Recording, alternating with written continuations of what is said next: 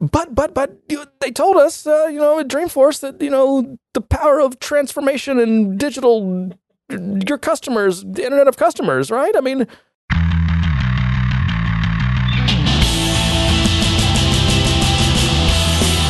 so what's new, man? We're back. It's been 2 weeks. No, right? We recorded the week before. It's been 2 weeks since we do this every time. You don't understand time. It's been 2 weeks since we recorded. I'm on the business week clock. And so it's been 2 weeks. It's only been one business week. What do you mean? It's been 14 days. I don't know what the hell kind of weeks, clocks, or months you're on. Business days. There's only 5 business days. This is John time. You're on John time. I feel like you're looking for, your eyes are like scanning. I feel like you're looking for a jingle or something on the board that you can use for John time. I was actually looking in the Slack channel because I had mentioned that earlier, how you were on John time. Oh, you trademarked it. I saw that. Yeah. No, it's your trademark. Oh, it's I my just didn't want to get sued, so I put the TM on there. You're just jealous. I was working. I just was working from home, and then I came in here. Just because I'm not here doesn't mean I'm not working. I didn't say you weren't working. I don't know what the hell you're doing. You act like you have a workout this morning. Today was a workout day for you. Oh, yeah. And then I was sick all last week, so this is my first week getting back into it. Sucks. It does suck. And it's hot. I went for a bike ride not last night, but yesterday afternoon. It was 91 degrees. Texas weather, man. Yeah, and it's only May. Yeah, you are going to have to get acclimated. And new outfit, because my normal new bike outfit, my normal bike. Did you get a new blouse and a skirt? Yeah, my normal skirt that I wear while biking. It's very cute. Do you have some cloud walkers? It's all black. Wear? And so I'm just absorbing the heat. So I need something bright that I can reflect the heat with. Yeah. No, you got to have the right attire for the right activity. I totally agree. So you can't go to the gym with your jeans, although people do, and you just stand out. You look. Well, people go to the store and the mall and everything else in yoga pants. Oh, I know. Well, like that face, like you're complaining. Because the people, not everyone should be wearing yoga pants. Yeah, that's true. That's the face I'm making. The people that shouldn't be wearing it, for some reason, are the ones that stand out of my mind. You and I shouldn't be wearing yoga pants, for example. Yeah, exactly. And we don't wear yoga pants, so you're welcome. Right. So I know we have something to cover because it's what everyone's been talking about. But Jeremy, I don't think I want to do it sober. Yeah. Do we have to get into that already? I wanted to talk about you. You discovered that you're going to Dreamforce. I thought we weren't talking about that yet. Huh? We weren't going to talk about that yet. Why's that? I don't know. Does my mic sound weird? Test. Hello. Do I sound okay? Anyway. Why? Okay. I didn't realize we weren't talking about that. That will be beeped. I don't know why we're not talking about that, but okay. Why will it be beeped? Because you don't want to talk about it. It's not that I don't want to talk about it. It's just I thought things were in motion and we're still trying to figure things out. I don't know. I didn't realize it was Are you going to Dreamforce? I don't know. I wasn't planning on it. All right. So I might be going. Yeah. I might definitely be going. Yeah, exactly. You're going. You always do this. You always pull these little bait and switch things. You always pretend like you're not doing something, not going somewhere, and the last minute you're going. It does seem that way, doesn't it? No, that's the way it always is. I don't know what the word is for that. You sandbag. Sandbag? Yeah, you just pretend like you're not doing something. Then no, my intent is. Then I'm like, oh, you know what? I won't do it either. Then, and then last minute you're like, oh, by the way, I'm going to Dreamforce. What? No, but you got someone to step up and pay your way. No, not you whined about it on the podcast. Not my entire way, but I do have a bit of a sponsorship going. So so first of all, you'll get your ticket comped because you're an MVP, right? Yes. That's automatic. Yeah, as long as you use the super secret MVP discount code. Oh, you want the code? No. No, I need to contribute to. I'm going to contribute to Salesforce's reaching profit levels, and you're going to just continue to be a leech. What are you talking about? As an MVP, we're out contributing to the community, and that means we're contributing to the ecosystem, and it's getting bigger, and therefore there's more money being spent on Salesforce. Well, I registered just in case I decide to go, and I did apply for the freebie, the lowest you can get podcaster status. I'm a podcaster. Yeah. You are. Yeah. We are.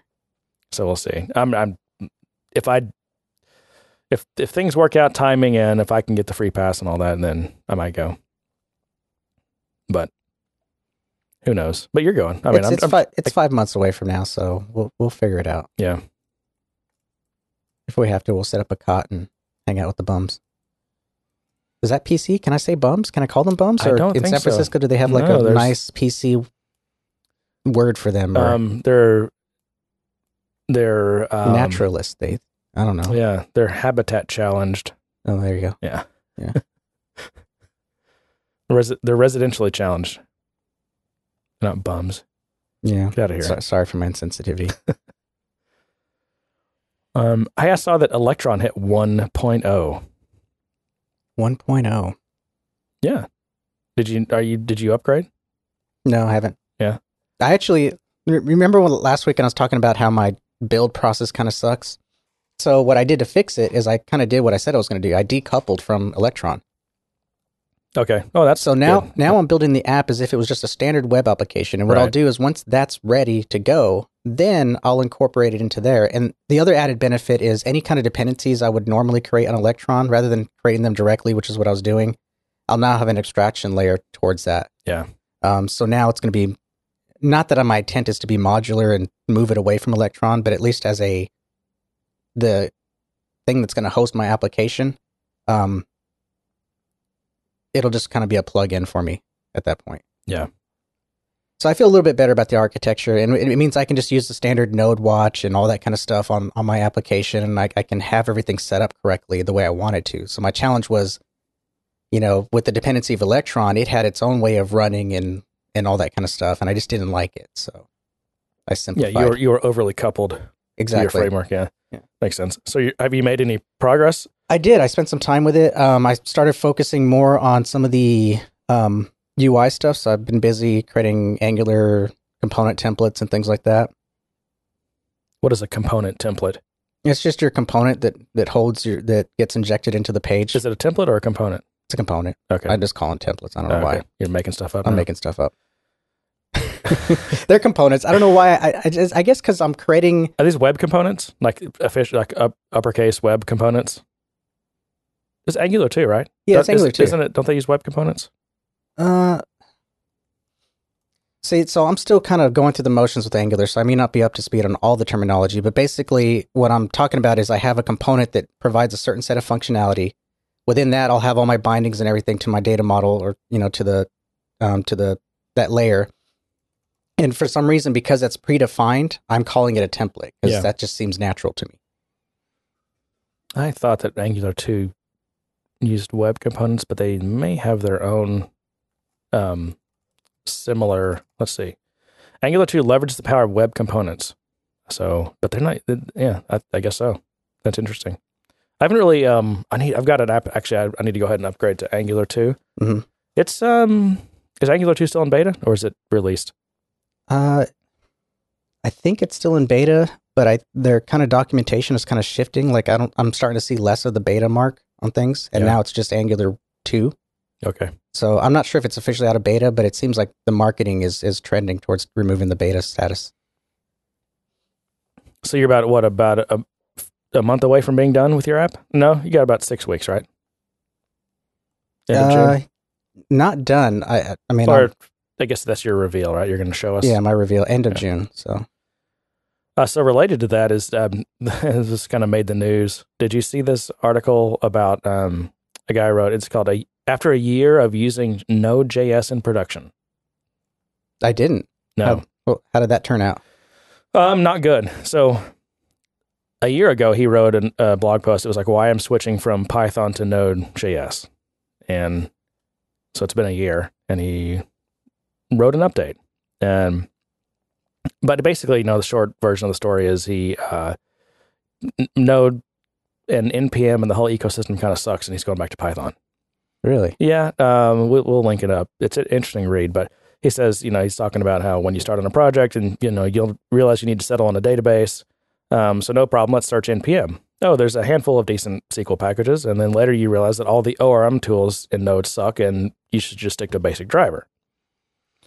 And then he talks about, naturally, you'll learn about callback hell, and you'll chop down your Christmas tree, which is the shape it makes, and start using one of the many promise libraries. Now you just promisify all the things and grab a beer. All this is to say that it feels like the Node ecosystem is constantly moving, not in a good way. New tools always trump old tools that seem to come out daily, one shiny new thing to replace another thing. What's the thing people are talking about now? JavaScript fatigue. That's the thing now, right? And that's basically what he's talking about. Except I think this is kind of more node specific. He's talking about how just the number of packages. There's packages that consist of trivial code with no more than 10 lines of code are downloaded in the thousands every day from NPM. He says, seriously, you need a dependency for an array type checking. And he's like, these packages are used by huge tools like React and Babel. Mm-hmm. He says you'll never master something that moves at breakneck speed, not to mention the potential of dependency instability.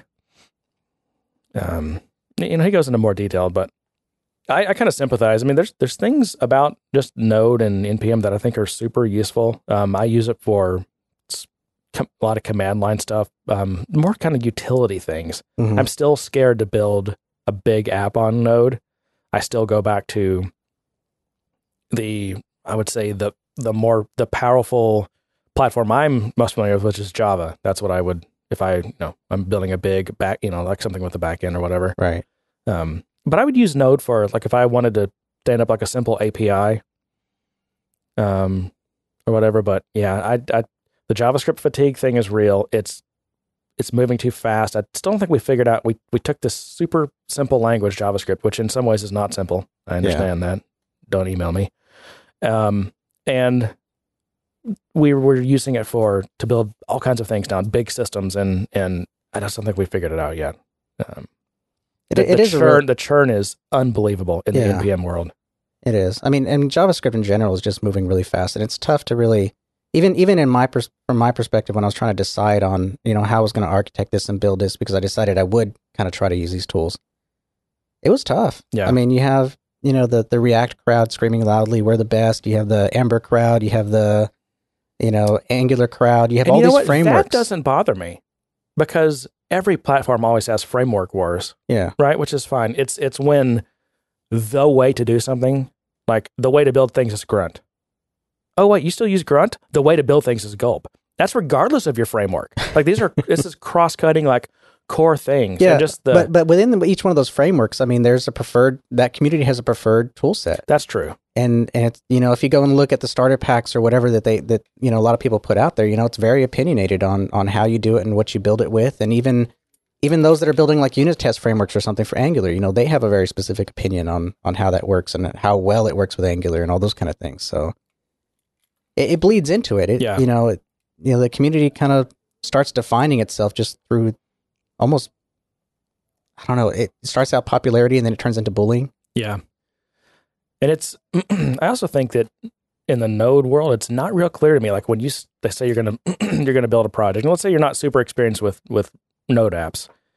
What do? Go to NPM and just start searching for packages? I mean, it's no, don't do that. And that's kind of that may be a little bit of a straw man, because you could say the same thing about Maven repository or the App Exchange. You kind of you kind of have to have some very specifics on what you need and what you need something to do, and then you have to whittle down your list based on those requirements. Yeah, it's not just that. I'm trying to really pinpoint what it is that gives me a weird feeling about Node. It's not just there's so many ways to do things. It's that there's the canonical way to do things changes so often. It's like this community hasn't found a good footing yet. And that might be to its advantage. I mean, I don't know. That's not to my advantage, though. That's maybe to the ecosystem overall's advantage, or the life of Node as a thing. But for me, it's just like, that's too much churn. So you're saying you're a fan of the Javas and the Microsofts of the world that kind of established a very well-defined... I mean, none of it's black and white. To me, it depends on what I'm trying to build. I mean, again, there's certain types of things that if they're big enough, or I'm going to open our beverage here in a minute. But if there's, if it's essentially an enterprise application with a big backend and everything, I'm not going to build on a Node. Sure. Yeah, I'd agree. I mean, but there's some very adventurous very young people who have pool tables in their offices who like to stay up all night and tinker with that stuff. Yep. But that doesn't mean it's good for business. And I don't. But I don't- the I thing don't- is, I those don't base tools are my really business- fast to work with. They're really fast to get something up and running. It's cheap to get something up and running. It's just that cycle. And guess. and I mean- for the most part, I mean, I don't know for sure, but I'm going to say I bet you $100 that if you go to any kind of CS class right now, they're all doing JavaScript. No, that's not true. You don't think they're if you coming go, out- If you go to a code boot camp, maybe, but not a computer science program, no. Hmm. They're still doing Java, Python. It depends on where you go. I mean, MIT is famous for, oh gosh, Clojure, or not Clojure. What was the, oh gosh, what is it based on? What's Clojure based on? Hang on. Oh, see, this is why I shouldn't, Where's our Google Music? Google Music. Oh, I don't have any. Lisp. Sorry. Gosh. Yeah, that's wow, what I was thinking. My brain. Yeah, but listen, for some reason, I was thinking something with an E, but as soon as you said Lisp, I was like, yep, that's the one I was thinking. What am I thinking starts with an E? Anyways, done with that. Yeah. Move on. But yeah, I don't know. I mean, it'll be interesting to see where how Node continues to evolve. But I mean, I'm sure there's good rebuttals to that guy's post. There's always, you can always argue both sides of a topic. And a lot of times I'm like, yeah, I agree with both sides. Yeah, but I mean, a lot of this, when Node was first gaining popularity, a lot of these things were said at that time, but it still overcame all that. It still, gained a foothold. Oh, it did. Absolutely. And I don't think it's going anywhere, but I think JavaScript fatigue is real. I think this NPM problem is real. I still think versioning, and the module system on JavaScript has issues. A lot of people have done what this guy did. They switched to it. It looks good. And then you start hitting these really practical problems when you're building sizable systems that are hard to see.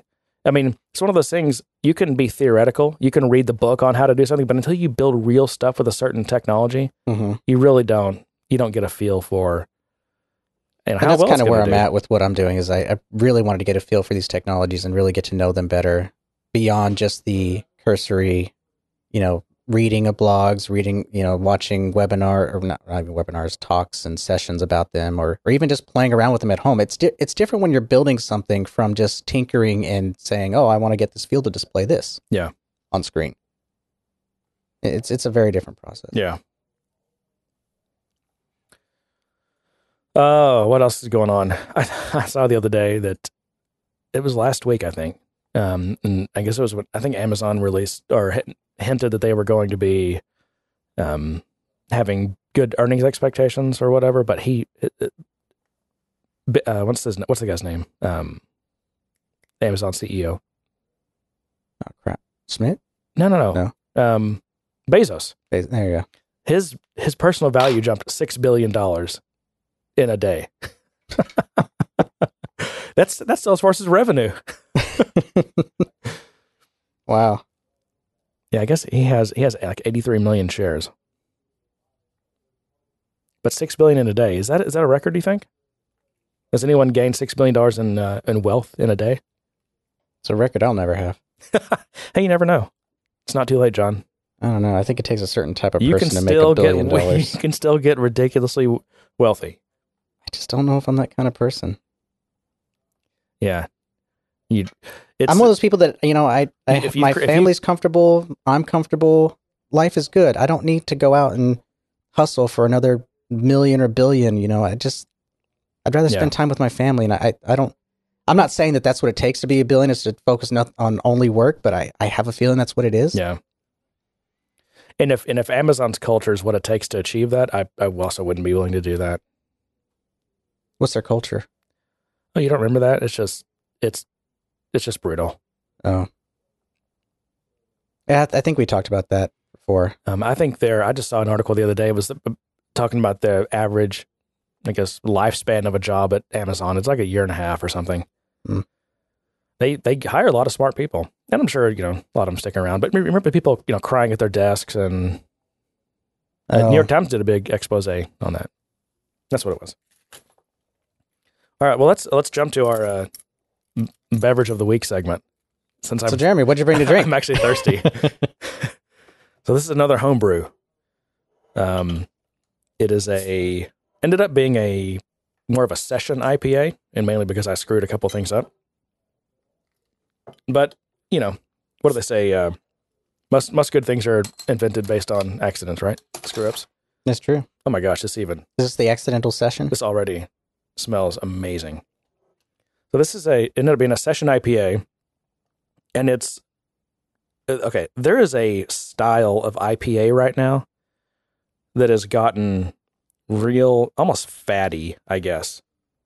Fatty as like a fad? Yeah. I don't know if that's a word or not. I just couldn't tell what you're saying. I thought you were trying to insult me. But they call them. It's like it's a Northeast IPA. I think I'm not sure who would have created it. Maybe Hetty Topper by the Alchemist would have been maybe one of the first ones. But now there's other breweries: Treehouse, Trillium, Hillstead Farm, I think is what they're called. Who else? It started on Boston, Vermont, kind of those areas where these breweries are. Now it's kind of spreading. I'm seeing breweries in the Midwest that have picked up on the style, but it's really juicy. So it's a light colored. In fact, this is almost it's like murky orange juice. They're always murky like this. Mm. In fact, one beer that Treehouse makes is called Haze, but they're all hazy. I'm not exactly sure what causes that, but the beer is made from mainly just pale 2-row malt, but it's got some oats in it, actually flaked oats. And let's see what else. A lot of hops. I mean, the hop bill on this recipe is massive. Here, let me hand this to you. Successful handoff. So first of all, the smell. Yeah, I know. Last time. Have you had this before?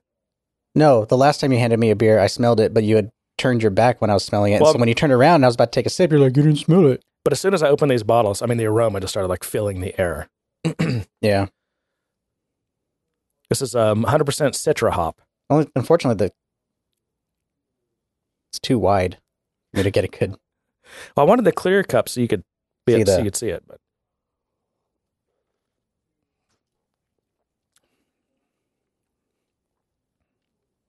But the oats give it that pillowy, soft feel.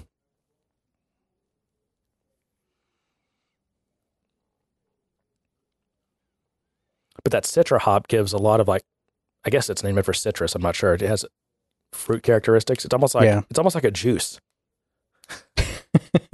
Which, like I said, some people describe these as like a juicy style of IPA. It's daddy's orange juice. Exactly.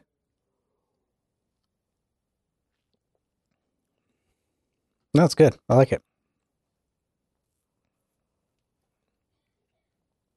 I think it's my favorite beer so far. Definitely get the fruity, and then there's that citrus on it. It's not. It's hoppy, but it's not. It's not like it's not bitter. It's not bitter hoppy. Yeah. So I think it's about 50 IBUs, which is for an IPA is not very high. Mm-hmm. So bittering hops I kept to a minimum, but the Flame Out and Whirlpool and dry hopping it's all just massive. I think this recipe has about almost 2 ounces of hops per gallon, which is pretty massive. So you have a name for this? I think you have a winner here, though. No. It's pretty good. You like it? Yeah. A couple of my beer buddies sampled it, and they were pretty impressed. This is the first beer I've made that I drink and I think, okay, there's really no flaws that jump out at me. Anyway. It's perfection in your eyes. It's your baby. Cheers. You're precious. Yeah. It was a small batch. I think it ended up with 2.5 gallons. Like a case, basically. Mm-hmm. I'm doing these small batches so I can iterate fast. It's agile brewing. Agile brewing. All right, John. You need to get some of your topics in. You keep complaining. So let's go. Well, we have to talk about the outage. Okay. So let's go there. All right. NA14 was out. NA14 was out. Yes, for a long time. Still out, isn't it? No, it's back in some kind of degraded capacity. Have you looked at Trust? It's yellow. Yeah, so I wonder if they're... I wonder to what degree it's even usable right now. They restored... so they ended up with 5 hours of data loss. Wow. Was what I heard last. Let's see. Well, here's what was interesting. So as of last night at around 8 p.m., I looked. This is 12 hours into a complete outage for one of their pods. There's still not a single news report on this. No, I don't know. I don't know. But even today, I check the news feeds. There's like maybe one or two that are talking about the outage, and it's minimal. Well, there's minimal information at best, and because there's minimal information and people kind of do want to cover it, the only thing they can do is talk about the memes or the explosion on social media of all the people who are either A, pissed off and tweeting Benny off, or B, just I've got nothing else to do but post a bunch of memes on the internet about I can't do my job. There were some pretty enjoyable tweets. I went to Twitter and just searched for the NA14 hashtag. It was quite entertaining. Yeah. Yeah, so Salesforce, let's see, their support team said the problem occurred after it performed a, quote, successful site switch. And I'm like, I don't think that means what you think it means. It's inconceivable. But as all successful business people know, the difference between success and failure is how you word it, how you use words to describe what happened.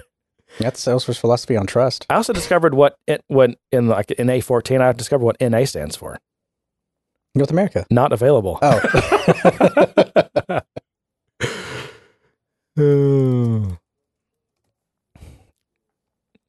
Let's see.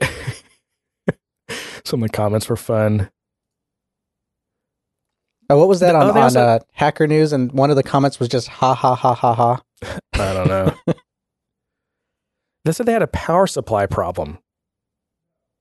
I don't get that either, because I think it was their DC. It was some data center in DC. And I looked, and there was some rain, but no bad storms or anything. And I'm thinking, I thought these data centers... No, what was it, East Coast? I can't remember where it was. But anyway, I thought these data centers they should have redundant power sources, for one. But they also have full backup generators, right? Yeah, they should. And then for a while, they were blaming it on Oracle. Maybe they still are. This is from Trust. It said the Oracle Data Guard restore failed. Salesforce is now looking at, this must have been someone else, because they're saying fairly severe options. I don't think Salesforce would say that, but they were basically trying to figure out, okay, do we accept data loss? Or do we just keep the system down, suffer more downtime while we work on trying to repair whatever database got screwed up? But then I was looking at the tweets, and people were complaining because they weren't getting any communication, no emails. Salesforce was, if you look at Salesforce's Twitter account, they were pretending like nothing was happening, which is what, of course, you'd expect Salesforce to do. That was the bigger issue out of everything. Nothing to see here. Everything's good. They're like tweeting about, Marketing Cloud stuff, or just, And I saw some articles of people, of journalists. Well, we'll use air quotes for journalists. They were trying to reach out to Salesforce to get some, information on the outage, things that they could report on. And according to them, everyone was being turned to the Trust. They weren't commenting on it. They were just saying, go to the Trust. And the Trust had very little to no information. We have a little bit more now, but it's definitely not a good source of communication for what's really going on. There's no ETAs. There was none of that. Well, and that, I don't blame them for that. How could they have an ETA? I don't think they had any idea. But still, it's a matter. Okay, we're talking about servicing your customers. We're talking about being transparent. We're talking about, having good service and saying, hey, this is an issue. We're working on it. Here's an ETA, or here's what we're going to do about it. There's none of that. I don't think you can say it. I don't think you can give an ETA unless you really know. Like, we are doing a known backup process, and we have a good idea it's going to be like 45 more minutes or whatever. Unless I don't think they knew what they were going to do. So those customers that had a bunch of people sitting in the office doing nothing. No, what I'm saying, do you lie? Do you just make something up? Because now you're on the hook for some ETA. What I'm saying is if you don't have a really good tight range of how long it's going to take, you just shouldn't make an ETA. You should just do what they did, which is, obviously they're doing everything they can. I'm sure everyone was there everyone was there working on it. Yeah. But what are you going to do when you don't know how long it's going to take? I mean, they were trying to repair data. And this is the cloud, John, right? This is the multi-tenant cloud. You've taken thousands of companies, putting them into one database, a crap ton of data. So if your database fails or gets corrupted, you're not repairing the data for one company. You're repairing an amount of data that represents, thousands of companies' data. It's going to take that much longer. But this is what they signed on to do. I don't think people realize what they're signing on to when they sign on with Salesforce. I'm not talking about the customers. I'm talking about Salesforce. This is what Salesforce signed on to do. Yeah. And because they signed on to do this, they need to pioneer the service on this. They need to pioneer innovate with their service and support and not just be this black hole of, we don't know how long it's going to take. Do you think Salesforce has magic technology? I'm just saying. Well, they run Oracle and Java. It's one thing to have an internal database failure within a single company and have to deal with that outage and communicate with certain high-level executives on what's really going on, what different ETAs at different phases of the process are going to be. You can get that. Yeah. But because Salesforce controls it and because it's a PR nightmare for them and they don't want to release that, you can't get that. Well, so you're running a business and here's the other thing. Salesforce sold you a CRM and a new hub for all your data systems, your service, your support, right, your marketing. Now everyone is done. Everyone is stopped working. Right. Yeah, because you put all your eggs in that basket. Mm-hmm. And on top of that, what if this keeps happening? Right? Where are you gonna go? Well, you built out everything in a proprietary platform with a proprietary language and everything about it proprietary. Where are you gonna go with that? Nowhere. True. That point, I'm always gonna bring up that point. And the second point I'll bring up is that Salesforce has no, unless you have some custom contract, and maybe some companies do, but in general, there are no SLAs. There's no guaranteed amount of uptime, and you have no recourse if you have a lot of downtime. They're not guaranteed to give you any remunerations or anything else. Free trip to Dreamforce. Not even that. They're not on the hook to give you. They didn't. You have no agreement with them for them to compensate you for that. So, but Benioff came out finally on Twitter, and he said, I saw some article where people were like, "Oh, this is how you do PR when something like this goes wrong." I'm like, whatever. He says, "I'm sorry for our service." I mean, nothing he did was wrong. Benioff. He said, "I'm sorry for the disruption on NA14. Please email me at ceo@salesforce.com." By the way, that is not his email address. Of course. So that we can call you. Okay. If you have a $8 billion company like Salesforce and you have tens of thousands of customers and your main channel for getting information is emailing the CEO, then we have a big problem here. Yep. We have a communication problem. We do. But that being said, I was looking at trust.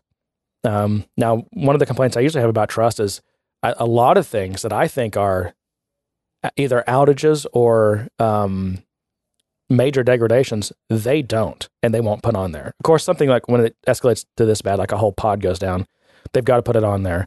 But they were updating, I think by policy, like at some frequent, period of time, at a certain frequency, they were updating, even if they didn't have anything new to say. It just said, we're still working on it. We're still live. We don't have any answers yet, but we are still working on it, and we will keep updating you every 30 minutes or whatever the period of time was. I think that's good. And then sometimes that's all you have. That's all you can do. That's all you can communicate. The worst thing you could do is say, hey, we think we're going to be back up in 2 hours. And 2 hours gets there and you're not even close because you didn't know what you were dealing with. I mean, you're dealing with this, terabytes and terabytes and terabytes and terabytes of data, probably spanning, all kinds of clustered database servers and all kinds, who knows what all, messaging systems that have to be synced back up. I mean, it's massive, right? You don't know how long it's going to take. You just don't. And it's better to not make an estimate if you're not pretty confident in it. I agree. I I just don't know what else. I don't know what else they would have done. I mean, I do think, because I did see people complaining, saying, hey, I haven't even gotten any emails. I've been contacting support, and there's, I can't get a response. And now that's got to be fixed. But the reality is there's nothing they could have told you. I mean, I get it. You're sympathetic to the guys in the data center who are trying to get this back up, and I'm not faulting the guys in the data center. What I'm talking about, what I'm faulting is Salesforce as a service company, a customer company that I think really failed on communication of this. They failed on communication? Yes. In what way? Did trust was not sufficient? Trust is not sufficient, and an email on Twitter is not sufficient. Social media is not sufficient to communicate with your clients on service outages. What would be sufficient for you? That's the thing. I mean, I'm not sure that I have a solution, and it kind of deadens my complaint a bit. It's just like, I'm just complaining, but I don't have the right answer. But at the same time, I mean, I'm not the one that went out and pioneered and said, hey, we're going to build this and trust us to build your stuff in the cloud, because it's always going to be up. And then all of a sudden it's down, and I have no way of communicating to you that something's going on. Well, I mean, why do you say they have no way of communicating? I mean, they could, right? I mean, they could email out to administrators or something. Did you get an email? That's kind of what trust is for. Trust is the, it's the weather radio of Salesforce, right? When all your power's out and there's tornadoes flying by, we're in Texas, so this happens. You turn your weather radio on. That's at some point that's going to be your only way that you have a connection to what the heck is happening. That's what trust is. Except they give you information. They tell you what they know at that point in time, what's going on at that point in time. They're very transparent about what's going on with the weather in your weather app. Right. Salesforce didn't say anything other than it's an outage. We're working on it. It's out. We're working on it. It's out. We're working on it. They did start to update. They said at one point, we've been, because I copied some of this, we've been working around the clock with our vendors to pursue multiple paths to repair the file integrity issue, which we believe to be the fastest and most reliable path to recovery. However, at this point, we do not believe we will be able to repair the integrity. So to bring NA14 back to health, we have shifted our focus to recovering from a prior backup. I mean, that's a lot of detail. I'm actually surprised they shared that much. When was that posted? I didn't write the time down, but I think it's all logged. They're all historically there. I don't know. I mean, that at some point I stopped trusting this. It happens. And one thing that I'm always very careful about, whether it's, AWS has an outage, which has happened. Azure's had some spectacular outages. Salesforce has got a pretty damn good record. And this kind of stuff is going to happen occasionally. And my question to you is, really? Your IT department was going to do better? So you were out in let's take for a year of time. How many hours is Salesforce down? If it's only 12, that's actually not bad. That's still like, it's more than 12. I mean, it's easy to forget the few 30 minutes or the few hours that you get an outage in between releases. That's true. But even if you add all those up, I mean, how many nines is that? 3 or 4, 5 nines? Well, let's talk about that because, first of all, before I talk about the numbers, I did want to bring it back around in saying that, yeah, I mean, it went down and everything, but it does have a pretty good track record in terms of outages and things like that. This is not the norm for Salesforce, and data loss I don't think has ever happened. I think this might be the first time that there's actual data loss. That is what's notable about this, right? So I give Salesforce a lot of credit in the fact that this has never happened before, and I'd like to think that this either exposed some gaps in their either infrastructure and architecture, but also in their communication that they'll be able to address. And that leads me to some of my complaints about the communication. It's never really happened before, so they never really had to deal with it. Trust was enough to communicate an hour outage. An outage here or there, a degradation of functionality. Yeah. For a major system outage, I don't think trust is good enough, to be honest. I mean, so what would you suggest? And maybe this was happening because like conference calls or something? Like a line you can call into and just jump on and you're listening in to the operations center or something? Or a ham radio broadcast? A live web feed cam of the data center. So I can make sure everyone's working. Raise up your ham radio antenna in your backyard. Mm-hmm. I really don't know what the answer is. And that's fine that you're going to crap all over me on it. But I'm not crapping on it. I'm wondering what you have in mind. I just feel like it's not personal enough. It's this digital thing. You have to go check this digital thing that you brought up the weather app, and yeah, you can get information on it, but you can also tune into the actual broadcast of it, and you have a real person communicating, and you can hear their voice. You can hear, whether or not they're excited about what's coming up, or if they're like, it's not that bad, it's coming, it's missing. If you're in this area, don't worry about it, it's missing you. It's human communication.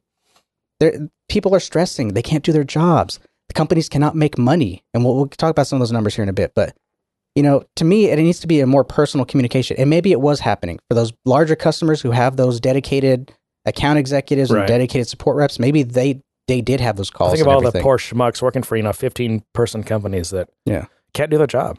Now the rest of us, we're just down, and maybe we all went out and grabbed a beer and all that kind of stuff. Unfortunately for me, all my environments were up, so I was working. Me too. I was like, damn it, I have to work today. I was hoping to get a sick day, a snow day. Yeah. That's what it is. It's a snow day. Yeah.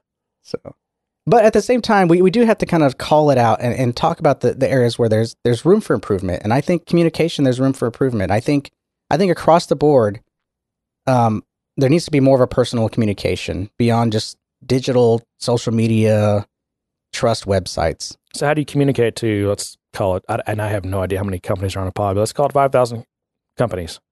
Is that reasonable? Maybe not have 5,000 companies on a pod. That's true. I mean, what if all pods go down? I mean, how do you communicate in those kind of numbers in a personal way? It's true. I mean, because the last thing you want to do is distract Salesforce from actually fixing the problem, right? That's the number one thing. Is like Salesforce is big. The Salesforce is not made up of a bunch of engineers in a room. They have tons of people who focused on servicing and supporting. Well, okay, a lot of salespeople, John. All right. Well, next year we're not going to be profitable next year because now we got to add a bunch of service people now because we need to fix this communication issue. I don't know. I don't have the right answer. It's a good opportunity to figure out how do you communicate something like this. Again, we're talking Salesforce. We're talking about cloud technology. We're talking about software as a service. We're talking about a new business model. A lot of things we've done traditionally do not apply. And so we're having to figure these things out. And I think this is another opportunity where we need to figure out how do we communicate. Because now we do have 5,000 customers on a pod.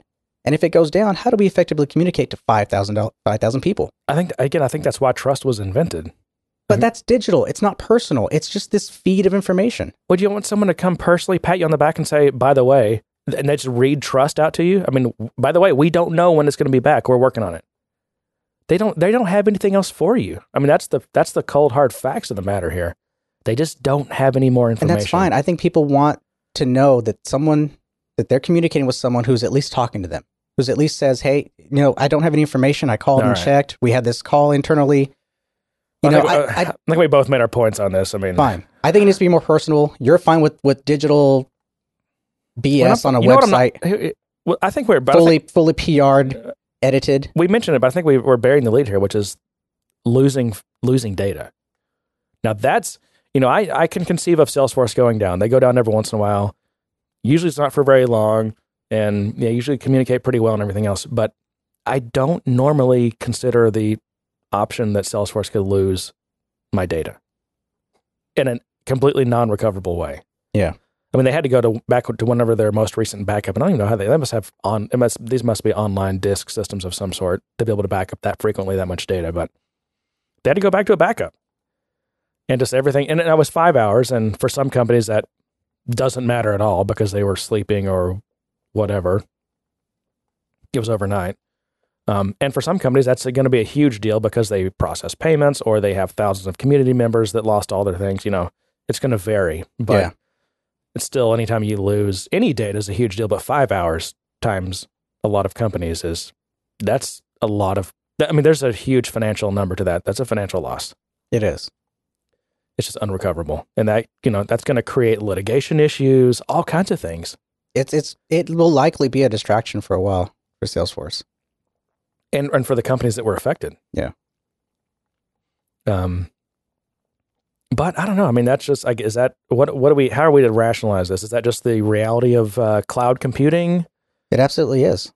I mean, it's the reality of any kind of computing, I guess. I mean, even if let's say you back up, I back up my computer every day and I've got this thing that will check every 15 minutes. And if I've got new versions of a file, it'll send them out. But I mean, between those backups, anything that might have changed, I could lose. That's happened to me all the time. I will be coding something and I'll be in this mode. Coding.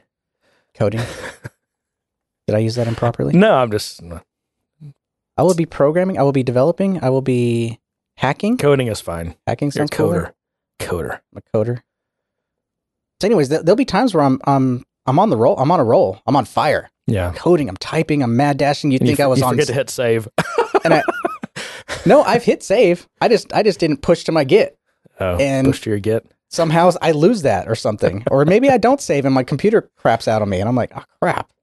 That's and it's funny. I mean, sometimes some people think, oh, you should use Git just because you're backing things up and you push. I mean, that's not why you do version control, but that is one benefit. And a lot of times, even when I'm working on a project by myself completely, and there's no in the cloud continuous build or anything, I'll still set up a repository in my GitHub, which we need to talk about GitHub actually.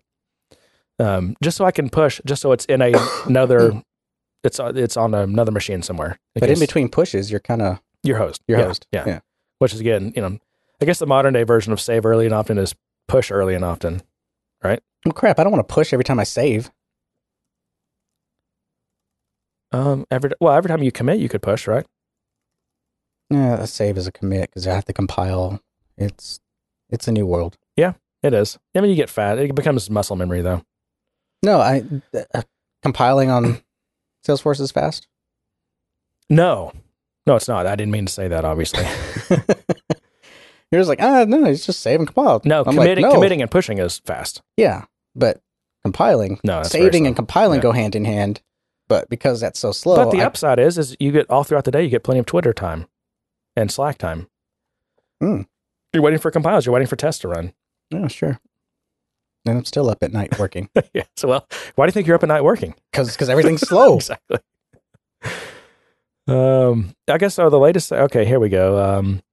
They say that in A14 they brought it back up and then said it continues to operate in a degraded state. You can access the service, but they've suspended some functionality. Yeah, just the data loss. Yeah. No word. I haven't seen any word yet from Salesforce about financial impact to customers or of downtime of data loss or anything like that. There were, I'm trying to think where I read these. Maybe this was the Register or different or Hacker News. I can't remember, but just the comments were hilarious. Oh, and also the Twitter stream was just great. And one thing I said, I use commodity cloud hosting, and I don't have to deal with problems like this because they never happen. And I thought that was interesting. Like cloud services don't ever go down. Yeah. Although I can say, obviously, AWS has been down, but Up until yesterday, a lot of people could have said that about Salesforce. they don't go down. Oh no, we just talked about how Salesforce has. It's not like downtime never happens. Unplanned downtime never That's happens. what I'm saying. It does. I mean, It's usually minimal though. But I don't. most users don't notice it though. A lot of the downtime that we see is the API tools. Like they're quick to chop that arm off. Oh yeah, exactly. But as long as the web users are fine, but they don't care about us. Chop that arm off. Yeah. You didn't need that arm.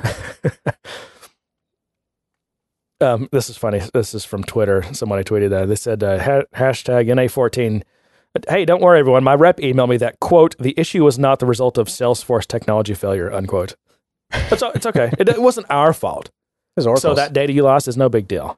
Yeah, they did blame it on Oracle for a while, but that disappeared. I don't know if they pulled that back or just decided it probably wasn't smart to blame their vendors. Because I'm not contracting with Oracle. That's not. Yeah. It's not my responsibility. It's not my. Yeah, I'm not worrying about that. That's yours. Yeah. Anyway, it was the Docker lightweight container. I just had to work that it in was. somewhere. Yeah, exactly. Well, I tried to see what impact this might have. I tried to do some research on numbers and things. There's a few articles out there that are all old, but one of them, there's a few Gartners and Avaya articles. I'll put them in the show notes in case you're interested. But one of them took a line in the stand and said that for every hour a network is down, which when a network goes down, systems are down. So I equated it to this, and it was about $42,000 an hour. It's going to vary depending on how important that system is to your operations, but I don't know. How long was Salesforce down? 12, 18, 20? Something like 18. So we'll say 8. It's still not back to full capacity yet. So if we say 18, then that's $756,000 per company that they're losing. Per company? If Potentially, we're right. if we're saying, potentially that for every hour down, it's $42,000 Yeah. they're losing. Yeah.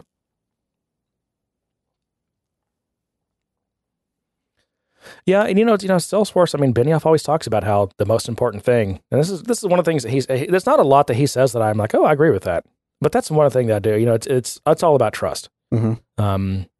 And we've even when we've talked about things like privacy and different things like with NSA or whatever, I tend to give them, I don't know, I kind of assume, I guess, that they're probably going to make the right decisions on these things, because if they did something to violate their customers' trust, I mean, that just creates a huge problem on getting new clients and retaining customers. Right. If they don't trust you, then they're not going to stay. I agree. I don't know where I was going with that or where that came from. You just wanted to say something nice. I guess so. No, I mean, I see where you're going with that. I mean, unfortunately, trust, it's overwhelming because the trust site is called trust. So it feels like it feels like you're combating words. It feels like you're saying the trust site, which you don't trust, but you want to trust Salesforce because you know they're trying to do the right thing because this is what their business model is based on. Yeah, and I always, like you say, I don't trust because it's an ironically named site. I think I just have different opinions on what should rise to a level of actually indicating that something's wrong. I think it's sad. I feel like if they can sweep something under the rug, it didn't get big enough, or was only affecting developer APIs or things, they'll just like, oh, let's not say anything. I feel like that happens a lot. It could be, is that something we really need to mention? I don't know. I mean, I'm sitting here trying to do my job. And when I can't do it, I'm going to go to trust and look. And I want to see if I want to know it's not something I'm doing wrong, or maybe it's something on my network or something. I don't want to have to, do trace routes for 2 hours to try to figure out what's wrong here. Like, if there's something wrong with Salesforce, even if it's just affecting, a metadata API or something, let me know so I don't have to worry about, I don't have to sit here and spin my wheels for 2 hours thinking I might be doing something wrong. Yeah. That's why it's important. But I mean, the trust isn't there for us, I don't think. I feel like it's more there for the CEOs and CFOs and CIOs of the world, those guys, they... I hope you're wrong about that, because I feel like it should be for all kinds of people, anyone using Salesforce. Well, the fact that they're selective about what goes on there makes me feel like it's the legal arm, the PR arm of Salesforce has some oversight into what goes into trust. And so to me, that makes it less of a trustworthy tool because there's image involved. There's image control involved. Well, because we obviously know that Salesforce is a very PR and marketing and perception-driven company. Right. And so you already know that everything they do, they're second-guessing everything they say from a perception standpoint. Right. So, from that perspective, that's why I feel it's hard to trust the trust. And plus, for the instances that we know that it is down, it has been down for an hour or two, but it only affected the API. And they're just not mentioning it. Yeah. Yeah. And thus, we don't have the information we need. All right. Well, have we killed that one? Almost. Okay. So I had 2 questions I wanted to ask about this situation. First one, does this situation cause us to architect our solutions differently? If you have systems that are running outside of Salesforce, I think you might want to second guess, if you didn't already, what happens when if you have a dependency on Salesforce's services, APIs, whatever being available, or in storing your data. You might want to rethink that, or I don't want to say rethink, because maybe you already thought about that. You should never trust any system. That's the reality. Don't trust anything, because if you trust something, then it's going to let you down. It's going to disappoint you. Yeah. Trust nothing. Have duplicates and redundancies of everything if they're important. Now, if you don't care if they go away or the data dies or if it's down for 4 hours, it's no big deal. Then okay, fine. Do whatever's cheap, right? Don't waste your money. Your time. But if it's important, and if your website, for example, for your company, that let's say you transact important business on your website, and if it was dependent on getting like push topics or whatever those are called from Salesforce, or if it was dependent on using Salesforce as an authenticating to community members or some kind of OAuth or whatever, again, is there a system out there that's more reliable than Salesforce for that? I don't know. Probably not. You going to build something more reliable than Salesforce? Probably not. But should you think about failovers? Should you think about your backup strategy, or what, or even just when your system does go down, can it fail over to something else? Some alternative way of storing data or authenticating users or just dealing with that. That is something to think about, yeah. So my next question is, and it kind of leads into some of what you're saying, is should we really be making SaaS applications, I kind of generalize this a bit more, the hub for our entire businesses? In the case of Salesforce, we talked about this earlier where, they come in the door as a CRM or as a service product or as a marketing product, and then it gets expanded to all these other areas where we typically use spreadsheets or access databases, and we bring those into Salesforce, and now all these other departments are very dependent and interconnected. And it's not like sales was down. It's not like only sales was down because only their CRM system was down. It was pretty much everyone who does all their work. Right. It could have been your service. It could have been your commerce. It could have been a lot of things. I mean, it could have been, I've built systems that companies that on Salesforce that companies use to manage their operations, their warehouse, their manufacturing or whatever. I mean, that all just completely grinds to a halt if your system is unavailable. And we've kind of done well at kind of making Salesforce this kind of Swiss Army knife, of solutions for these companies. And maybe is that a bad strategy? Yeah, I was going to say, is that bad on us for doing that? Yeah. Of course, I don't know. I feel like for you and I, in a lot of cases, the client had already decided. It's not like you and I are going out and selling. Yeah, we're not selling people on Salesforce. I'm just not often in that situation. Usually, someone comes to. I'm speaking for you too. Let me know if you think I'm wrong. But when they come to us, they've already decided that they want to use Salesforce for this thing, and they're coming to us because they heard that we're good at Salesforce and building systems. True, but they're coming to us as the experts, the for our kind of experience. I guess this is a feather in the cap of Dreamforce. I can't tell you how many times people have come back from Dreamforce, and I start getting calls after Dreamforce, and it's people that they didn't know much about Salesforce, but they sent their couple of executives to Dreamforce, and they drank the Kool-Aid. It's good Kool-Aid, by the way. They listen to Huey Lewis on the News and Stevie Wonder and Foo Fighters and MC Hammer. Yeah. And they had hookers sent up to their room. When do we get Yoshiki to headline? I don't know. And they come back and they're like, "Hey, we want to build our shop floor control system on Salesforce." I'm like, really? We don't run our company website off of Salesforce. Didn't make real-time API calls to Salesforce to run our website. I'm like, yeah. Let's say API calls over the internet, man. But they told us, at Dreamforce that, the power of transformation and digital, your customers, the internet of customers, right? There was a dude on the park dreaming and he had clouds in his head and then he started flying. I want to fly.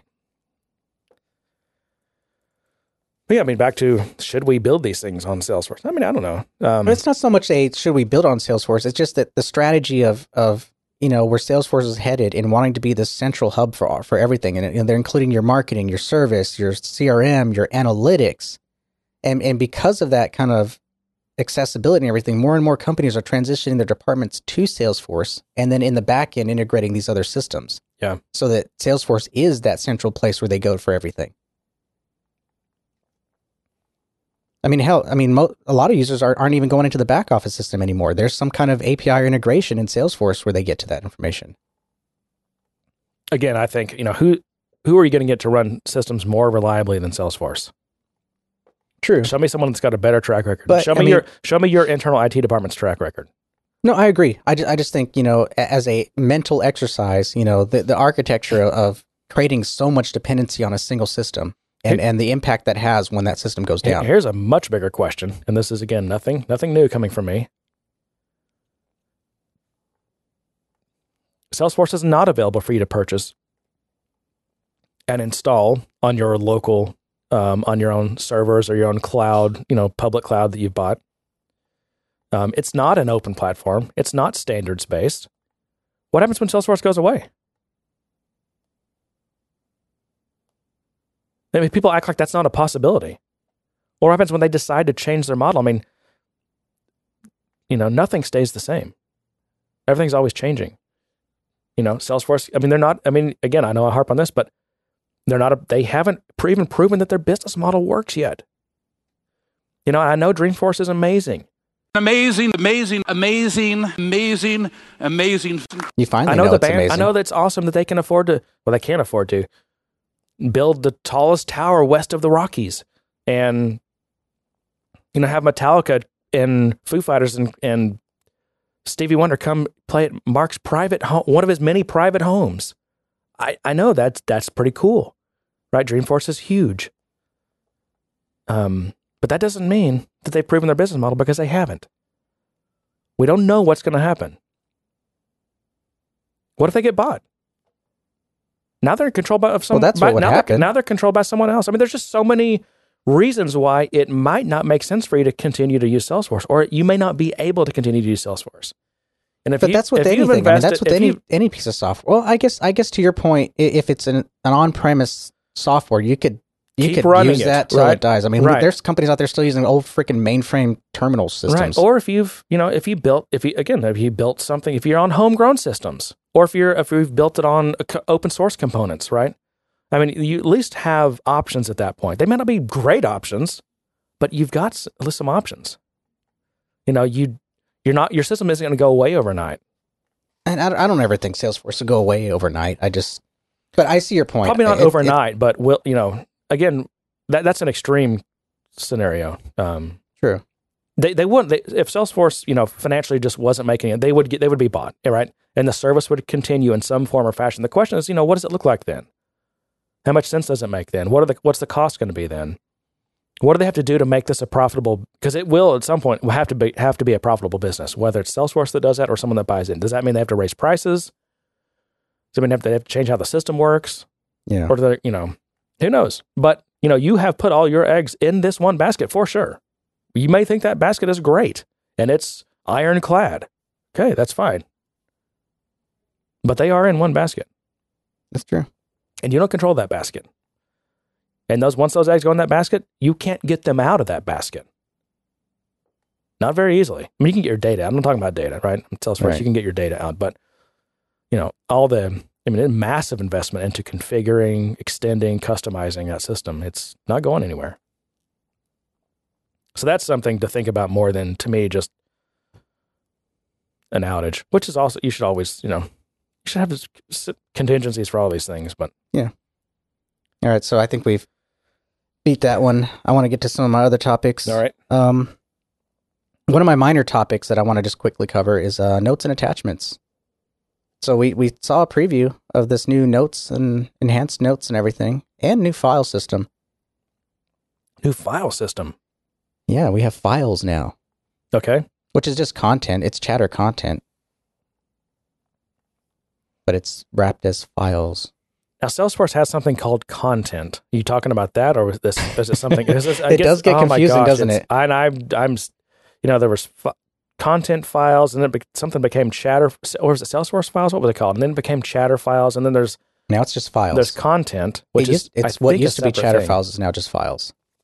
Okay, but the backend infrastructure is the data structure is content document, content version, content document link, and then there's some other objects to support, like liking and commenting, I think. So there's the data model for files just like exploded. Just blah. So that does sound like content if it uses those objects. Yeah. But that's different from files, right? No. It's all using the same data structure. It's really weird and confusing. Because files is not the same thing as content in Salesforce. Those are separate systems. I think separate acquisitions. Libraries are different. And that used to be content, and now it's libraries. And so you have workspaces and libraries, and that is an overlay on top of content. So that still uses the content document versioning and all that kind of stuff. But that's another higher level of grouping, organizing. Yeah. So just as a kind of more of an FYI, because I've been working with it, and I have some clients that want to turn on enhanced notes, and they want to start moving things into files. I haven't done the file migration yet because I'm still trying to understand how to get what used to be attachments into content, because what you have to do is you have to create the content record, the document, then you have to create the link to it. Yeah. But when you create the link, apparently you have to create a link to yourself as the owner of the record with a certain permission, and then a link to the record with a certain permission, because the way files works is it's not a public repository. It's all private by default. Yeah. So in order to link it to other records, you have to link it, and then you have to expose, what your permission level is for that. So whether it's everyone who sees this account can see that file, or if, you're actually getting more functionality from the front end. And from the front end, it's really simple. You just go in and click and add a file. Mm-hmm. But on the back end, we have to do a lot more things to get that to work. I had to do some of this recently, creating, I think it was PDFs as content, because they had to be accessible to DocuSign, which has a really poor integration with Salesforce, by the way. They couldn't, I can't remember the details. They couldn't use attachments. It was very well. Only could do certain things, but I think it was chatter files, or I think that's what DocuSign called it. It could read. So I think I ended up having to create, I guess, content entries or chatter files. I can't remember. Yeah. So the rub on that, though, is if you want to start using, if you want to move your attachments to Chatter and have everyone start using Chatter files, you have to have Chatter. Yeah. It's one of those weird things they coupled that are, these. Yeah. So if you're one of those orgs that decided you didn't want Chatter and you wanted to turn it off, which is rare because that turns off a lot of other things, like I think it turns global off like global search. I know, which is, again, the coupling with Chatter. Yeah. I don't understand it. So it's one of those weird things. Anyways, migrating notes, it's not too bad. It's the same almost structure as documents. So you take your note and you move it into the content document, and you have to move it to, and then you have to create an entry in the content document link. Yeah. To create that association. The other thing you have to do is you have to escape all HTML-like characters. You have to escape the quote. You have to escape the single quote. You have to escape the less than, greater than symbols, and replace it with the HTML markup. What is it? Code for that? Yeah. So like ampersands would be and amp colon. I'm sure I'm crazy about that. So if anyone needs advice on that, just hit me up. I'll tell you what I did. But yeah, it's a bit of a challenge. So it's just something to think about whenever a client says, hey, we want to start using this, but we have all these other legacy notes. It is something you're going to have to migrate. It is a process.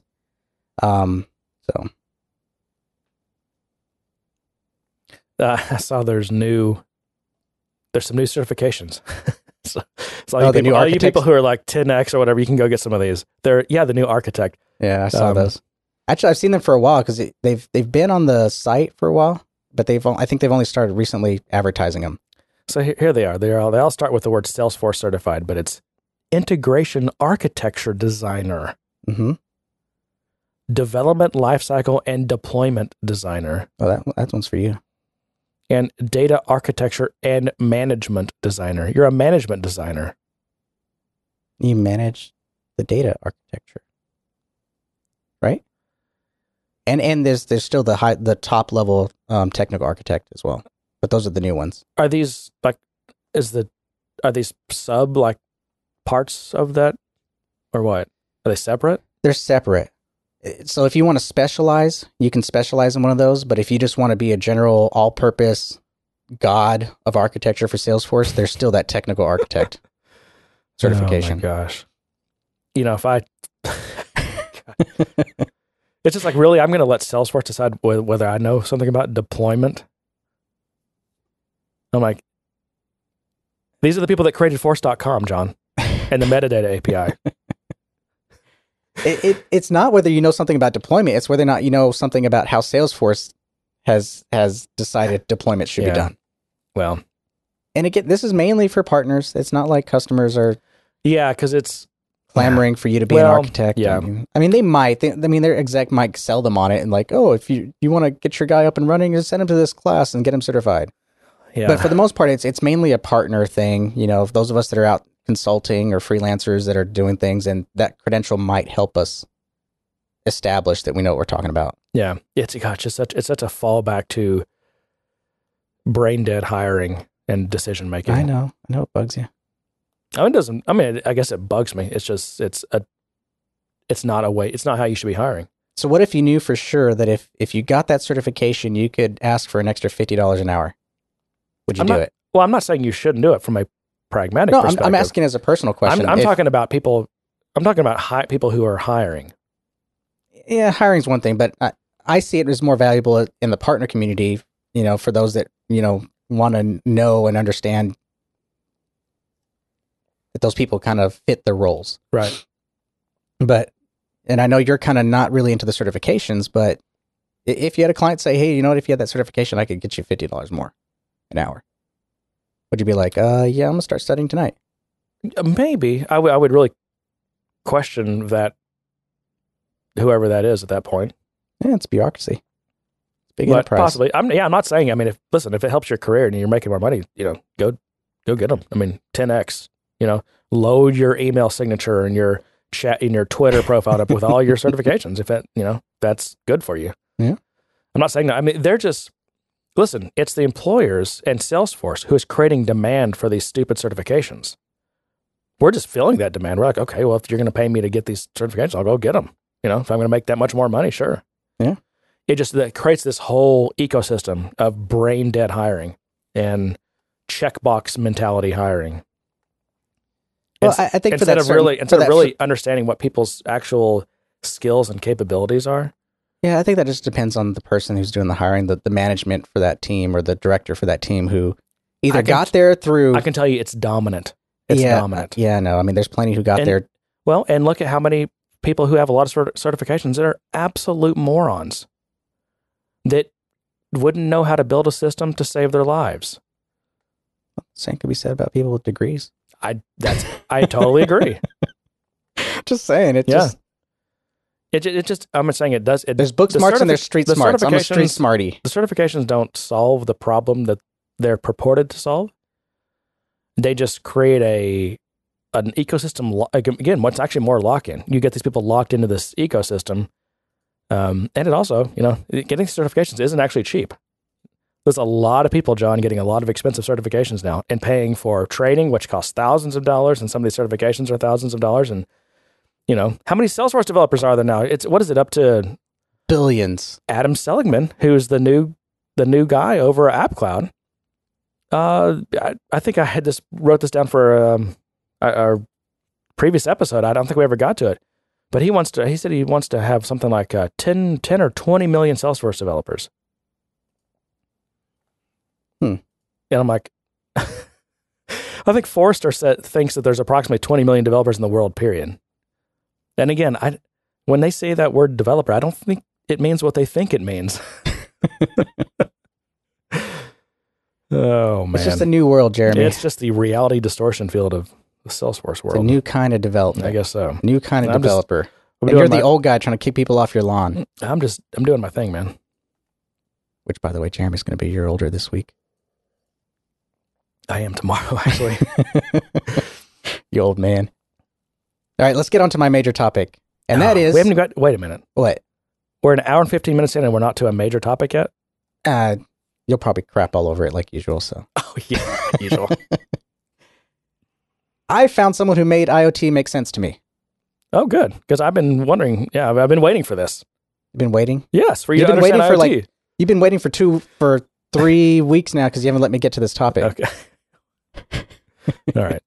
And in finding this out, I found out something interesting. Okay. And that is, yes, Salesforce has not figured out IoT, and neither has Microsoft. No, and I've got some things on this as well, so we can make this a combo topic, John. Oh. Not a combo topic. It's not a combo topic. It's a joint topic between you and I. It's a joint topic? Yeah. All right. We're going to smoke this joint. All right, I'll let you start. Are you going to let me start? I mean, I don't know the way you got the same aspect of it. I'm really curious. Okay.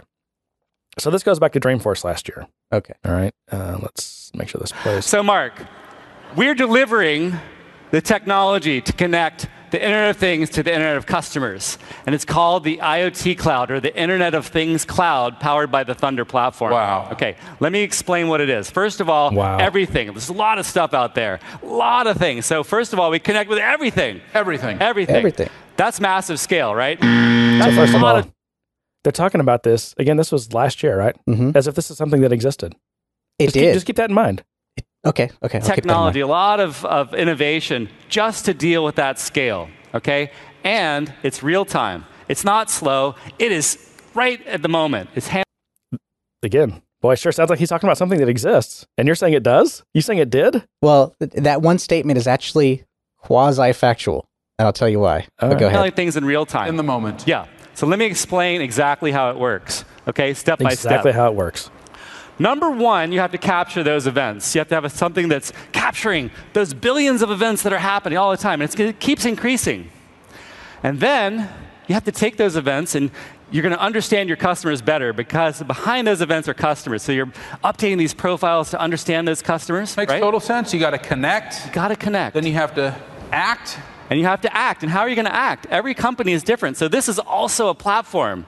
And so it has an intelligent rules engine to take those events and understand what to do with them and then connect them back to all kinds of things, so and especially you can take these real-time rules, yes, and then you apply them to the events as they're happening? Exactly. Oh, man, that's exactly. Cool. And take a look at this. Our launch partner for this technology is none other than Microsoft Corporation. Microsoft. Microsoft. Pretty cool, right? They're our customer? Yeah. And Microsoft is moving people to the cloud. They're moving people to Office 365. I love that. I use Office 365. That's great. Right. And all of the events, there's billions of events happening right there. There must be. Yeah.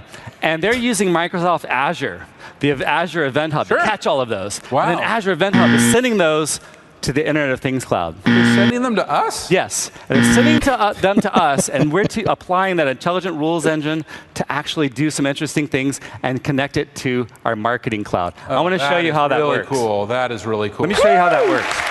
How about a demo? I would love to have a demo of this. Anyway.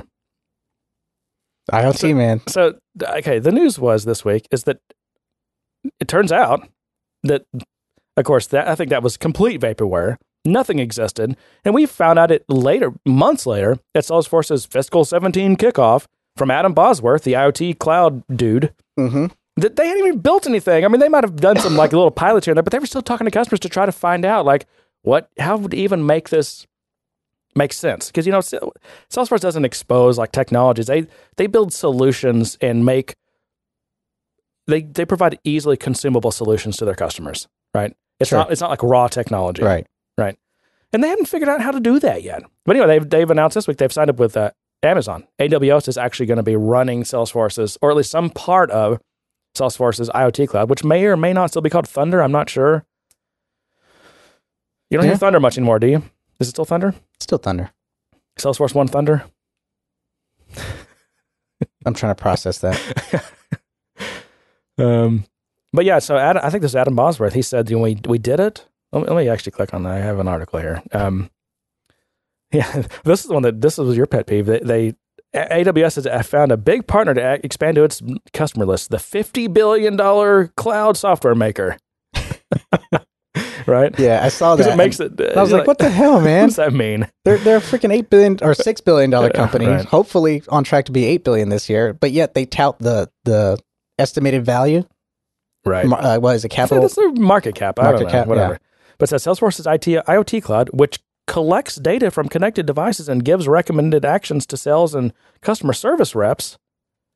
Again, they're talking about it as if it is running and exists. Now, Salesforce runs the majority of its service on its own data centers, but it's been running some parts of it on public cloud providers like AWS. Did you know that? Salesforce has been running. Now, are they talking about Heroku, which has always been AWS? Maybe that's what that means. Maybe. But given Salesforce's wide array of customers, including companies with strict regulatory compliance requirements, it's unlikely that Salesforce will go full force to the public cloud providers the way Netflix has.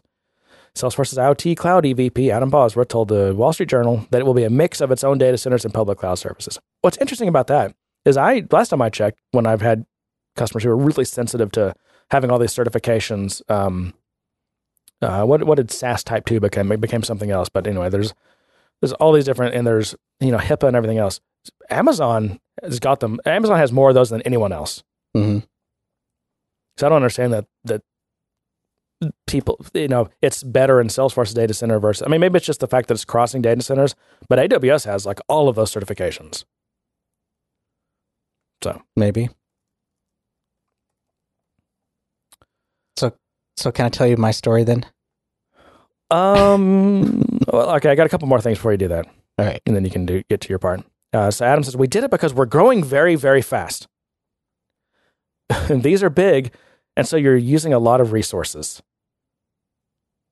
Okay? We have to have the safety of a public cloud or public clouds to do what we are doing. So is what Salesforce does, is it not safe because it's not public cloud? They're not using public cloud? I think they want the safety of the scalability. I don't think their data centers can scale like Amazon can scale. Right, and that makes sense because Salesforce has a predictable workload. Right. Also said Salesforce has designed its IoT cloud to run on, quote, any public cloud. And my thought was, well, that must be nice to be able to shift your workload between non-proprietary clouds. That is nice. Maybe if they had that, they got to switch NA14 to AWS. And then some Gartner guy said Salesforce would be wise to avoid being locked into AWS. And they're not going to be locked in because they're building it on basically open source technology and standards compliant technology. So they're not going to be locked in. Yeah. Again, must be nice. They get to use all the cool toys. Yeah. Anyway, no, I guess Microsoft is completely out of the picture now. Unless you know something different. I have an idea. Okay. Of what happened that threw a monkey wrench in all this crap.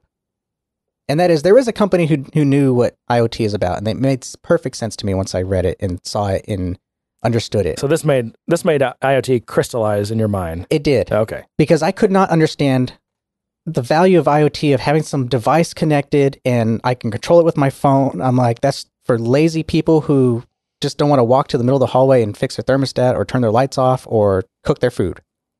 What a bunch of lazy butts. Okay. But you kept trying to pull me towards the other end, the commercial, not the industry specific side, non-commercial, non-consumer. Yeah. You know, the shipping containers and all those kind of things. I'm like, okay, well, that's fine for them. That's not IoT. They have networks and things that do that already. So how is this new? How is this IoT?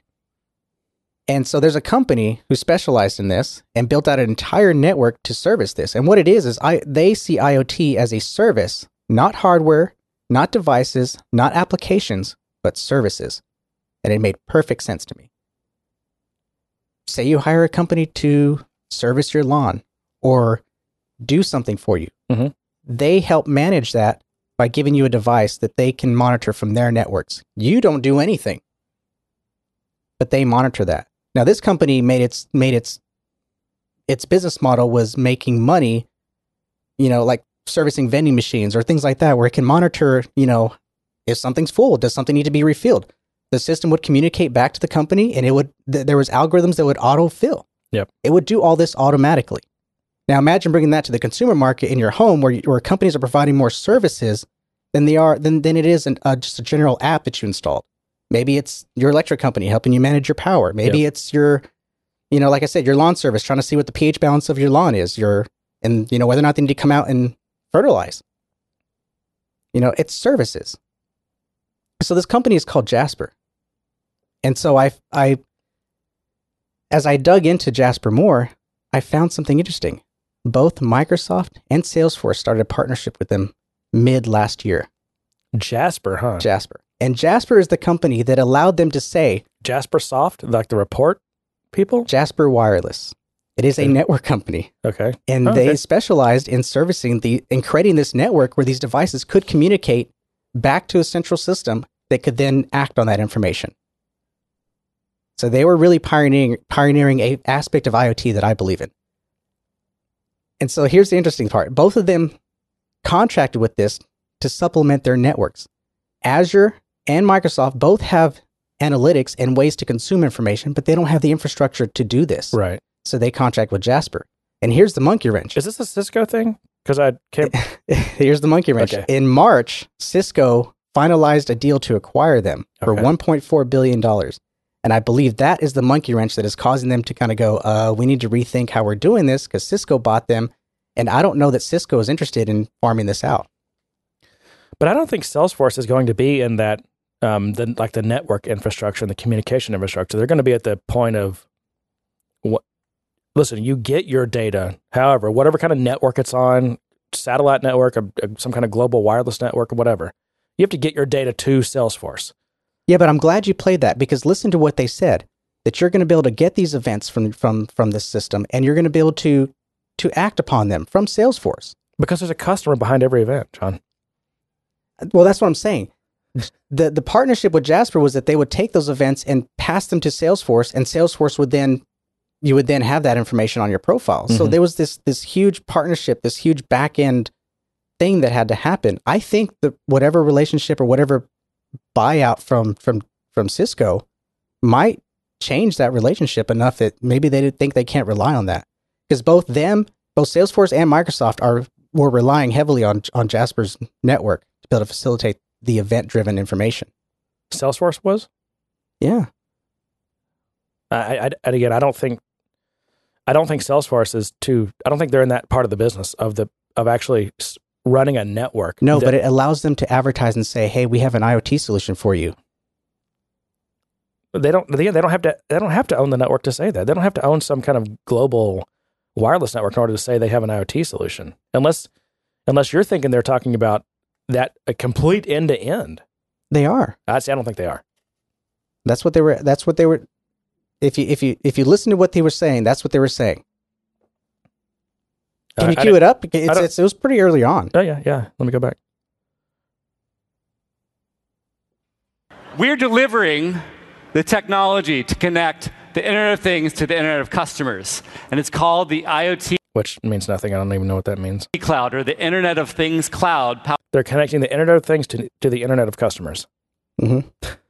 Got that? Powered by the Thunder platform. Wow. Okay. The Thunder platform. Let me explain what it is. First of all, everything. There's a lot of stuff out there. A lot of things. So first of all, we connect with everything. Everything. They connect with everything. They're saying they connect with everything. You are actually ascribing meaning to these bullshit words they're using, John. At some point, that's not. This is what they're saying. They're saying it existed. They're saying that they can do this, that they can connect to it, but they didn't build out the infrastructure for it. They didn't build anything, John. They didn't even have the back end built. They had this contract to say that allowed them to say that they were going to be able to do this. Interesting theory. I can't say that it's wrong, but I mean, obviously, we don't know if it's true. We don't know if that's the case. We both know that they didn't build anything to connect to these devices. There's no protocols, there's no infrastructure, there's no wireless network, there's nothing built by them or Microsoft that I can find other than their partnership with Jasper, who built this out. Yeah. My perception of this whole time has been that if you've got devices, is part of your business is you have stuff, whatever. Maybe they're not devices, and maybe that's not even a good way of thinking about it. But you've just got stuff out in the field that's throwing off data, and somehow or another you're collecting it. Right, It's coming in. Feed that data into Salesforce, and we will help you hook that up to events and have some algorithms that surface, like using our rules and things that you can act on that in a customer centric way. Mm-hmm. But I didn't think at all they would have anything to do with. Like, it's your responsibility to get the data to Salesforce first. But maybe that was my understanding. I couldn't. Oh, I mean, okay, let's talk about the Kool-Aid factor then. The way they presented it and the way I understood it, based on those words alone, not adding in my bias, not adding in my I know this is marketing fluff. What gave them the confidence to go up there and say, there's a lot of devices out there, and we can connect to them, and we can consume those events, and we can make them actionable in your customer profiles? It was partnerships like this that they were going to rely on. Maybe so. And Microsoft did the same thing. They said, we have IoT covered, but all they have is they have Azure. I mean, so if Salesforce had a contract with them, they'd still be in place. I know, and I think of that too. But I'm wondering if maybe the relationship or maybe the change in ownership that might, because this is also wireless networks. This is a network that it's hard to expand. It's hardware. It's towers. It's things that have to be built out and expanded on. I think for Jasper to grow, they had to sell into something like Cisco to be able to expand that network even more. That's tough to do as small. Just capital intensive. Exactly. So I'm thinking that something changed within that relationship, or something changed in Cisco's plans to either expand the network or just control what they had now to be able to say we have an IoT offering, that changed everything for that. Because not too long ago, when we saw the what was the Q1 celebration or the fiscal 17 celebration, the kickoff. When he put him on the spot and said, "What's going on with IoT?" And he's like, stuff. Yeah. It's in progress. We're still trying to figure it out. Yeah. I think they did have. Let me check the Gantt chart. I think those people those customers that they said that were piloting it probably were partnered with Jasper. Probably did send their information to Jasper, and probably did have some access to some early prototypal interface of the Thunder. Interesting theory. I mean, I don't see any. Is there any? I mean, is that just a theory? I mean, you didn't. I mean, these are all. Is there any evidence of Salesforce having that they were using that, or they don't share any information? I know. I mean, the best I can do is I can look at some of the news reports. I can look at some of the timings of things. I can look at what that service provided, and I inferred from that all this information that I'm saying. I think it's a valid theory. I'll let you guys decide whether it is or not. Go to the Salesforce community and debate. Yeah, I mean, the Salesforce. Good day, sir. Community. Yeah, you doing? I don't know. No, I don't think Salesforce is going to get into anything past the. You've got to get your data to their system, and then they will ingest it and do stuff with it. Oh, absolutely. I think that's very true. But they're not going to say that in their marketing terms in their selling pitches. Yeah, that's true. I mean, it's listening to Salesforce's PR and their marketing pitches, and just what they're calling things and renaming things. It's dizzying, and it's impossible to wade through that and make sense of it most of the time. Just on a related note, though, Salesforce has since Dreamforce, Salesforce's relationship with Microsoft has really gotten cold and more competitive. I think it looks like Microsoft has doubled down on head-to-head with Salesforce, and there seems to be a renewed energy behind the dynamic CRM. And I think that's cooled off a little bit. And I don't know if that had anything to do with this or if one kind of caused the other, but I don't know. I think it's one of those relationships where they kind of need each other in some way. They do. They will always have to, because Salesforce needs Office 365 and Microsoft needs to be able to say that Office 365 works with Salesforce. And I think you'll always have that. But at the same time, I mean, Dynamics is a major competitor for Salesforce. And it runs on .NET. So there's going to be some conflict there. Yeah. Some co-opetition, we'll call it. So this guy, Dan Lyons, that we've talked about, right? He's the guy that worked forever as a journalist, and he was fake Steve Jobs, and then he went to work for HubSpot for about a year, and then wrote a book about it. And his book just came out about a month ago. Mm-hmm. And, I've kind of followed him a little bit, so I bought the book. And I don't even think I'm going to do any quotes from it. Are you recommending I read it? There's a chapter in this book. I don't remember which chapter it is. It's like 12 or something, almost towards the end of the book, called The Ron Burgundy of Tech. And it's about our dear beloved CEO, Mark Benioff. It's based on, he went to Dreamforce in 2013. He only went once? I believe, I don't know if he's been back. Okay. I don't think so, because I'll do a couple of the really safe quotes here. He says, talking about Dreamforce and Mark Benioff, he and this conference are the essence of everything that has gone wrong in the industry. Quote, "Have you transformed the way you innovate?" unquote, was Benioff's big line at the 2012 Dreamforce show. Note that you can switch those two buzzwords in the sentence and it still sounds good and still means nothing. Meaningfulness is not a word, but it should be. There's an art to this kind of bullshit, and Benioff is its Michelangelo. So that's the tone. I've highlighted a bunch of things here, but I don't think I'm going to read them because it's really searing, and I don't want to necessarily. It's very opinionated, very. Yeah, and harsh. I just don't want to, pile on or whatever. There was one thing though. Oh, here we go. I stay in my hotel and gaze out my window at the rain-blurred lights down below, marveling at all the money and evil sloshing around down there. 140,000 salespeople have hit San Francisco armed with expense accounts and determined to have the time of their lives. They will sleep with their clients. They will sleep with their colleagues. Hookers have flown in from all over the country for this. Tinder and Grindr and the Craigslist casual encounters listings are packed with out-of-towners looking to hook up. The strip bars and S&M clubs are booming. Dreamforce turns out to be a 4-day orgy worthy of Caligula, a triumph of vulgarity and wasteful spending with free booze and endless shrimp cocktail and a rate of STD transmission that probably rivals Fleet Week. Well, until that STD part, I thought he was advertising for Salesforce. I know, exactly. It's like, damn. I don't want to go. Need to get registered for this. I mean, just, if for the endless shrimp alone, right? Yeah, that's what I focused on.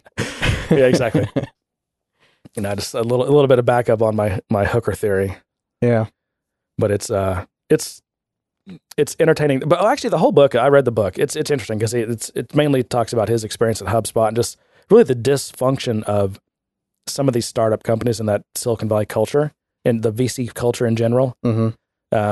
He's talked about publicly how it's just really ageist and just the way they treat people is terrible and all this stuff. But the one chapter on Benioff and Dreamforce is at minimum entertaining. Dreamforce must have made a significant impact for him to dedicate a chapter in a book to it. I think so. Yeah, I would say for sure. Anyway, it's fun. It's a fun read. I'll leave it at that. And to that, I say, good day, sir. You get nothing. You lose. Good day, sir.